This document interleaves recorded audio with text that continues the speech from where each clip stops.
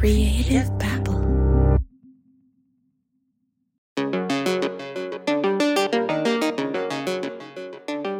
John, so in the last episode, Tim Jones, the ex-Marine I spoke to, said that he called 911 because his girlfriend claims that she bought prescription painkillers from the father of Constable Mike Wallace. Yeah, I mean, I think other things were going on that night between the two of them. There was an argument taking place, but I think at the core of it, Tim Jones was concerned that Constable Wallace would come to the house and arrest him for having the drugs, because based on what his girlfriend had told him, the constable would know they had those drugs in the house. Right, and that's exactly what happened that night. Lisa, the girlfriend, had the drugs, but it was Tim Jones who goes to jail.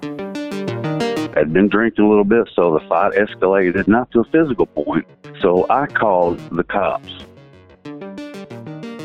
But 3 constable cruisers show up. 3 of them show up in my front yard. And Wally's the first one to the door, and he just blew by me, and he said, "Where's Lisa at?" Wally knew Lisa from before. He knew that she bought pills from his dad. He was a destructive force. The people I've talked to since, I mean, and you probably know this, his victims were people that had been in trouble before to some degree, usually some kind of drug trouble. So that would work with his whole narrative of, well, hey, they're going to bleed me over this person. So, I mean, I was just dumbfounded that a cop could come in and do this stuff to people. Take my vehicle. I mean, all of it. I was just dumbfounded. It sounds like Constable Wallace liked to go after people who were small-time criminals and or drug addicts. Yeah, but here's the problem. Tim Jones doesn't fit the bill. In fact, he's one of the few people who decided to fight back. So you get arrested, and did he tell you that it's in your best interest to plead guilty? He came to my house on 3 separate occasions, harassing my family, telling them that I had better take the deal if I knew what was good for me. Yeah, I mean, were you going to take the deal? No. You know why? Ezra Dyke. Man, that guy, he's a public defender, probably makes $38,000 a year, $42, whatever it is. He is just a good person, just a good man. And he's like, this don't sound right. He said, this Wally guy is notorious for planting drugs, stealing shit. Everybody knows it. We just can't nail him. He said, but you know what? You just might be the difference. We don't run into too many ex-Marines, college degree, no felonies, no arrests. Let's see how he faces up against this accountant. You're not a bad man, you're not a bad man, I'm not a bad woman. You're not a bad man, you're not a bad man, I'm not a bad woman. From the creators of Twisted and Pretend, this is Criminal Conduct Season 2, an investigative podcast about rogue constables in Pulaski County, Kentucky.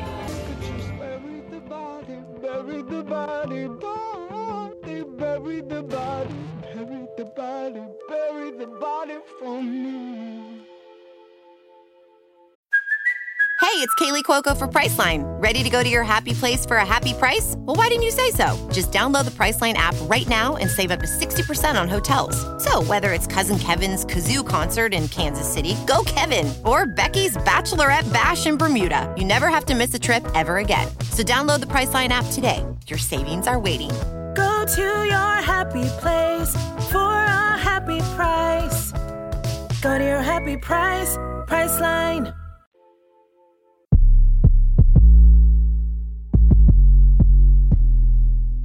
Javier, in the last episode, we ran through a litany of complaints against Constable Wallace. Were you able to talk to any of the people who had complaints against the constable? Yeah, I did, and many of these people are scared to talk, but I was able to get the father of a man whose son is sitting in jail right now because of Constable Wallace. Mark Atkins Sr., the father, happened to mention to Constable Wallace that his son, who's also named Mark Atkins, was using drugs again and that he wanted his son to check himself into rehab.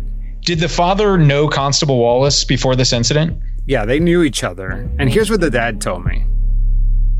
Tell me what happened. Well, Wally had told me, because I know Wally, and he had told me, he said, I'm going to get him. He said, just give me time. I'm going to get him. I'm going to get him. you know, I mean, you know how it is. I mean, you don't want your kid doing drugs. But when he said, I'm going to get him, like, I'm going to arrest him? Yeah. He said, I'm going to get him. Then one day after that conversation, Constable Gary Baldock, who many believe was in cahoots with Constable Wallace, happens to pull over the son in a traffic stop. A few minutes later, Constable Wallace arrives at the scene. And as luck would have it, Constable Wallace finds heroin in the back of this guy's pickup truck. But there's a problem. Gary Baldock, the other constable, is who actually stopped Mark. Then Wally pulls up, and when he gets out and walks up, he walks over there and gets down, I reckon, and says, oh, look, there's a needle laying in the rail of the truck. Well, how many trucks do you drive up on that you can see the rail of the truck? No, you'd have to look a little hard, right? Yeah. And then he goes to the back of the truck on the driver's side at the very back of the bed, breaks the plastic bed liner out from under the lip, pushes it back and reaches down and says, oh, here's a little baggie with some gray residue in it that I suspect to be heroin. That's what he said in his report. Wally called me the minute he done it. He called me and he says, well, I just want to tell you, I got him. Said he got heroin on him. And what'd you tell him? I said, well, if that's what he had, that's what he had. Because, like I said, I'm against drugs. But then, if I'd have known down the road everything that I know now, I probably would have hired Mark a lawyer to go to court with. But Mark, all the years that he's had the drug issue, he has never done heroin. He has never failed a drug test for heroin. What kind of addiction does or did your son have? His drug of choice is meth. That's the addiction he's got. I think it's pretty important to note that the father isn't denying that his son has a drug addiction problem. Right. I mean, in fact, he was wanting him to get help. So I don't think that he's going to lie about the type of drug that his son was taking. He's drug tested his son before. It's always meth. Right. He's not ever had anything else. Yeah, because he's wanting to get his son help. But John, what do you think about this search and the way it was conducted? I mean, it's like all the other searches we've heard about. It's shady. But this one, I mean, I don't think it's a legal search. In most instances, you can't just rip apart somebody's vehicle or tear out walls in somebody's house unless you have a search warrant specifically stating that you can do that.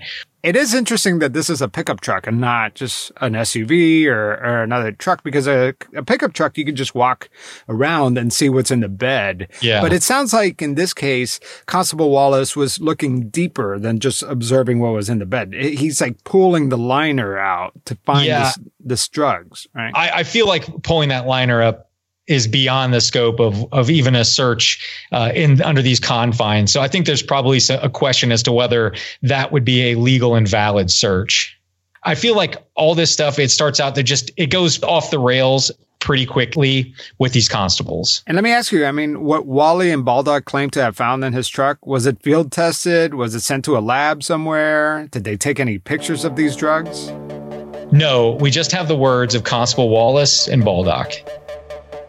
So what are you implying? What do you think really happened? He dropped it in there so we could charge him with it. He has never once used heroin.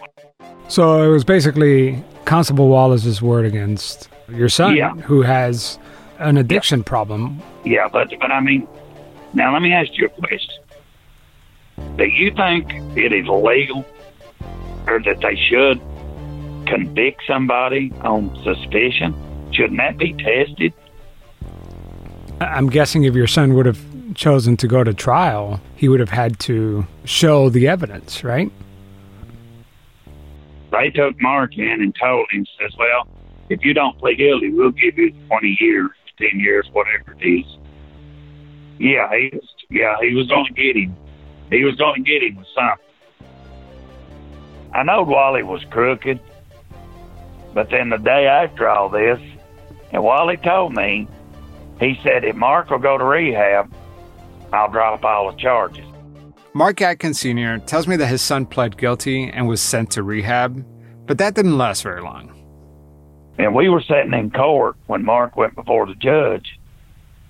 Wally walks over to us, leans across the wall thing there that splits the front from the back in the courtroom, and says, your son's in a heap of shit, that he's going to be going to jail for 20 years for having sex with a 17-year-old girl and got her pregnant. In rehab? Well, it scared the holy shit out of us. We know the girl. So what do? When we left court, we called her. There ain't no truth to it. You know, I mean, that's just the kind of stuff that he would do. So where's your son now? Where's Mark now? He's still in jail. John, I spoke with a local defense attorney who represented many of the people complaining about Constable Wallace's conduct. And he says that the Rocket Docket, which is a local plea deal program, allows for this type of behavior. Here's what attorney Greg Owsley said about this. The Rocket Docket removes all evidence and it removes all prying eyes. And what I mean by that is Mark Atkins, a traffic stop was planned and it was conducted. Wally planned it, or did he? Did he plan anything? Or did he just arrest Mark Atkins, put him in the back of the car and fill out a citation saying that he possessed heroin? Because he was arrested, he sat in jail, and without an attorney, the prosecutor goes to him knowing that the goal is to get Mark Atkins treatment. They go to Mark Atkins and say, you get treatment and we'll give you probation.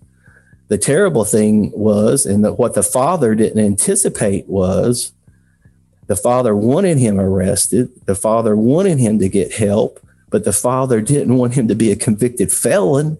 Actually, in his case, he makes it to like the 28th or 29th day of the 30-day program. And someone alleged that he kissed someone on the cheek and they threw him out of the program and then gave him a year to serve because he didn't successfully complete the program. You're violating someone's constitutional rights. You're violating his civil rights. Mark Atkins has a criminal record. When he gets to court, who's going to believe him versus an elected official? And in this case, it's Constable Wallace. Right. And a lot of these people are kind of shady. You know, some of them have broken the law, but not all of them.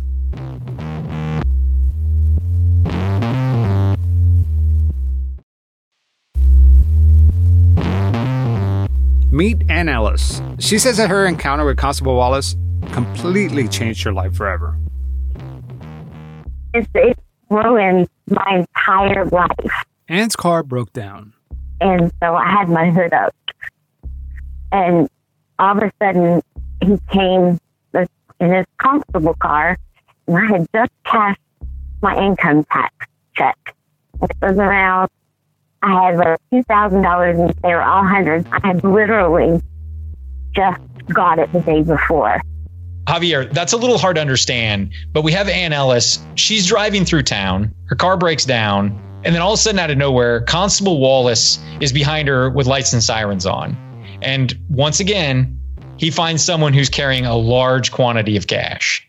Yeah, a lot of cash. And she was planning on prepaying her rent for the next 3 months with that money. I feel like Constable Wallace is like a cash sniffing dog. If someone has cash, he knows it and can pull him over. Man. Yeah, he just like knows where to find the money, man. Follow the money. Well, I didn't make it because my car had died. So you were broken down on the side of the road? Or? Yeah, on the side of the road. And my hood was up. My car had overheated, so I was trying to let it like cool down. And I thought, oh, he's going to help me. When he pulled up in the car, he said, I need you to stay there. And I was like, okay. And he came up to me, he said, is there anything in your car that I need to know about? And I was like, no. I thought he was going to help me with my car. So she's thinking, oh, this guy's coming to help me. And then he's like, let me see your license and registration. You know? Yeah, like, exactly. This isn't going well. When I pulled my license, that was a big stack of cash. And that's when he started in with is there anything that I need to know about, blah, blah, blah. And what did you tell him when he was making the arrest? What did you tell him? I said, this is not right. How can this happen? I thought he was going to help me. Like, when he pulled me over, I told him, I remember telling him, he's like, hey, I said, my car overheated. And I mean, he just went immediately into predator mode at that point. So the next thing I know, he's like, maybe you're a drug dealer. This is what he told me. And I knew right then that something was getting ready to go really wrong. Do you have any past record or any reason why he would think that? I did have a past record. I had a DUI once before. I felt like he was preying upon people with past histories because I had a job, I had an apartment, I had my children. I was past all that. So he said, I'm going to call a state trooper because now you need to be taken to jail if you can't pass the test. So he told the state trooper that he had gave me this test. He said, the way it was wrote up, I asked for my wallet, and Wally handed it to the state trooper, and I said, where's all my money? And he said, it looks like he left you a nickel. And I was like, this is not right. And he's like, well, you should go take a drug screen and get an attorney if you need one. Well, that was the first thing I wanted was an attorney because this crap was ridiculous. I mean, I was just in disbelief. It's not like I've got an attorney on speed dial. Well, I do now. So according to her attorney, after Ann Ellis's car breaks down, she's just waiting in her car, waiting for it to cool down. She's taking a nap. And that's when Constable Wallace arrives. He yanks her out of the car and he begins searching the vehicle. And he finds prescription pills and around $1,500 in cash. Yeah. And so Constable Wallace takes the cash. He takes the pills. But then a Kentucky state trooper arrives and he conducts a field sobriety test and she fails. John, I know what a field sobriety test looks like when you've been drinking too much, but how do law enforcement officers conduct a test when they believe somebody's just been taking prescription pills or drugs? It's the same field sobriety test. They're just looking for impairment, but they're very subjective. It's basically luck of the draw, right? Yeah, exactly. And so most jurisdictions don't want to arrest somebody for driving under the influence just based on the testimony of an officer about the potential impairment of the individual. And with your prescription medications, I mean, people aren't always aware that you could be impaired from those prescription medications, but you're not drunk. So you're not going to fail a breathalyzer, but you still may be impaired and you still could be arrested and convicted of driving under the influence. Yeah, I was actually looking this up the other day, and according to one study, more than a third of all drivers who fail a field sobriety test are actually sober at the time of testing. That doesn't surprise me, just because people can be tired. People can have other things affecting their coordination that make them appear drunk or intoxicated in some level or impaired. So it's not surprising, but it is definitely an eye-opening statistic. Yeah, it's pretty crazy. So how do officers usually document these field tests? They usually want it either video recorded or they're going to want someone to have taken a breathalyzer test so they have actual scientific data showing that the individual was impaired. What did he find in your car that he thought was methamphetamines? Well, see, that's just it. He never said that on the original arrest record. I never even heard about methamphetamine. I didn't have any methamphetamine. It was something that was added on in the indictment, which came out 8 months later. You didn't have any pill bottles or anything in the car? I had my medication, but that was it. What kind of medication? I take like some antidepressants. Mm-hmm. I've taken them for 20-some years. Even if you had meth in the car, it's your word against his, right? Because none of this gets turned into evidence? No, in the first arrest record, there was no mention of methamphetamine. That's what I'm saying. Yeah. The only mention was various pills. That was it in my money. That's what he took with him.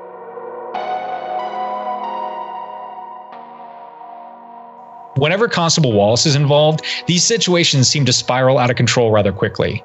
It goes from roadside assistance or just a routine traffic stop to multiple felonies in a matter of moments. And it always involves prescription drugs, property, or cash. There was no mention of that before, so I don't know where he came up with it or how, but you would think that it should have been on the arrest record, at least some kind of description. Yeah. That's if you're what going I to go would to think. jail for it, it should definitely be a report. Yeah, exactly. And it wasn't. Based on the field sobriety test and the information given to him by Constable Wallace, the state trooper arrested Ann Ellis for driving while intoxicated and took her to jail. Ann Ellis refused to plead guilty, and that's when the harassment started. He would sit and angle his car. He was what? Right at my, what was he? He would sit in my apartment complex and angle his car right at my house and sit there for hours. And he was out of his jurisdiction when he would come to my apartment complex. He was in Burnside, and I was in Somerset. I can't live with somebody like this. So you mentioned that he would park outside your house. How do you know it was him? Because I knew his constable car. There was no reason for him to even be at my apartment. My apartment complex, it kind of has like one of those circle drives around it. Mm-hmm. And mine's down on the bottom of that hill. So he would park up there in the parking space, like literally almost catty corner to my apartment, and just would face it. And I remember sitting out on the porch, just seeing how long he would stay there. Usually people that go to jail, honestly, they're usually guilty. You know, I mean, the percentage of, but this was like I was living a dream. Like it wasn't even real. Did Constable Wallace ever tell you to plead guilty? He said that if I took a DUI, that he was going to keep my money, and if I took the drug charges, he was going to keep my money. Like, either way I would have pled, if I would have pled guilty to the DUI or guilty to the bogus drugs, I was screwed either way. Like, that's the way they put it. So were they trying to make you plead guilty? Is that what was happening? Yeah, I had been fighting it for a year, and it was costing me, money to do this, and I was running out of money. I ended up pleading guilty, I think, to a DUI because I thought that would be the easier way to go, but it's not. It's been terribly hard. A year and 8 days after the supposed crime, Constable Wallace charges Ann Ellis with possession of methamphetamines. Yeah, and this wasn't the end for Ann Ellis. I go to work and I put my keys down and I started working in the back on stocks, and I came up to the register and I saw two state troopers walking, so I thought that they were just in there for somebody else, to be honest with you. And they said, are you Ann Ellis? And there was two of them. And I was like, yes, I am. And they said, well, we're here on a warrant for an indictment. And I was like, okay. He goes, this has been out for months. They put me in handcuffs right up at the register in front of my boss. I was actually very stunned when I was there. Now, when I got to the jail, I was a complete mess. Yeah, so when she got out of jail, did she go back to work? When she got out, Ann Ellis called her boss to check and see if she's on the schedule, but her boss never called her back. Not only did I get arrested at my job, I got fired from my job because I got arrested. And I get evicted from my apartment. And I had to leave everything I owned in Kentucky. Everything we own, I had to leave except for a pack of clothing for each of us to take on the plane, me and my two girls. I used my last paycheck that I had got. I was down to nothing. My kids went through the worst trauma ever. I'm a strong person.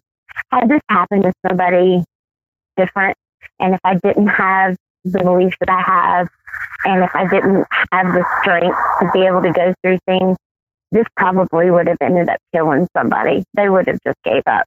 He preys on the vulnerable. He's a thief. He's a liar. I don't ever want to see that man's face again, and I hope that he gets everything that he did to people. I hope he gets it all back put on him. What do you think about this story so far? It's mind-boggling because it doesn't seem real. You know what I mean? The way the system is designed doesn't seem is this country. If we were to change the setting and say this was like somewhere in South America where it's a banana republic or whatever, you know what I mean? Like, then that would make more sense, but not in the United States, right? We're supposed to be innocent until proven guilty, but yet the system completely failed me. I don't trust law enforcement now. Does that make any sense? Yeah, I mean, you have good reason not to. And that's kind of a shame because they're there to protect us, right?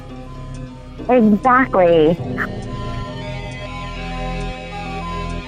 In the case of Ann Ellis, according to her, she broke down on the side of the road and she's not even driving. She flags this cop down. It turns out it's Constable Wallace, and he ends up arresting her. As a criminal defense attorney, I get a lot of questions. Can they do this? Or how does this happen in America? Or how can this happen? Constables, they were the law enforcement down here in rural Pulaski County. And she had broke down and actually pulled behind a strip mall. And she had some prescription pills. They were hers. And she had her rent money. She had an income tax check for $2,000. Yes, that's what. Yes, and he took it all. Mm-hmm. Yeah, so, and charged her with a DUI, and she wasn't even operating the vehicle. And I represented her on that. I think she even pled guilty to it. My advice, because he was going to charge her with a felony. He had communicated through the prosecutor that he was going to take her case to the grand jury and indict her unless she pled and forfeited everything. It ruined her life. And according to her, yes. And that's where I tell people this, and it's hard to believe. But he knows or has shown that he usually knows who to prey upon and who not to. Yeah. At least that's something that he was good at for the most part. He knew Ann Ellis was an easy target. Even when I was in the criminal justice system as a prosecutor, I had heard other prosecutors comment that and jokingly say that Mike Wallace, the constable, was a walking civil rights violation.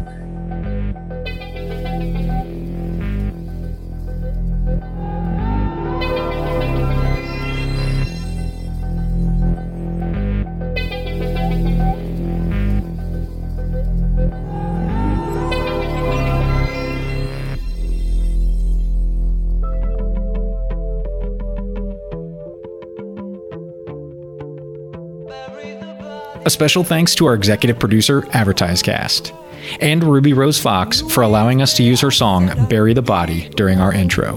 Her music is available anywhere you can purchase music. If you enjoy the podcast, find us on social media at CriminalCon. And please leave us a review on your podcast platform of choice.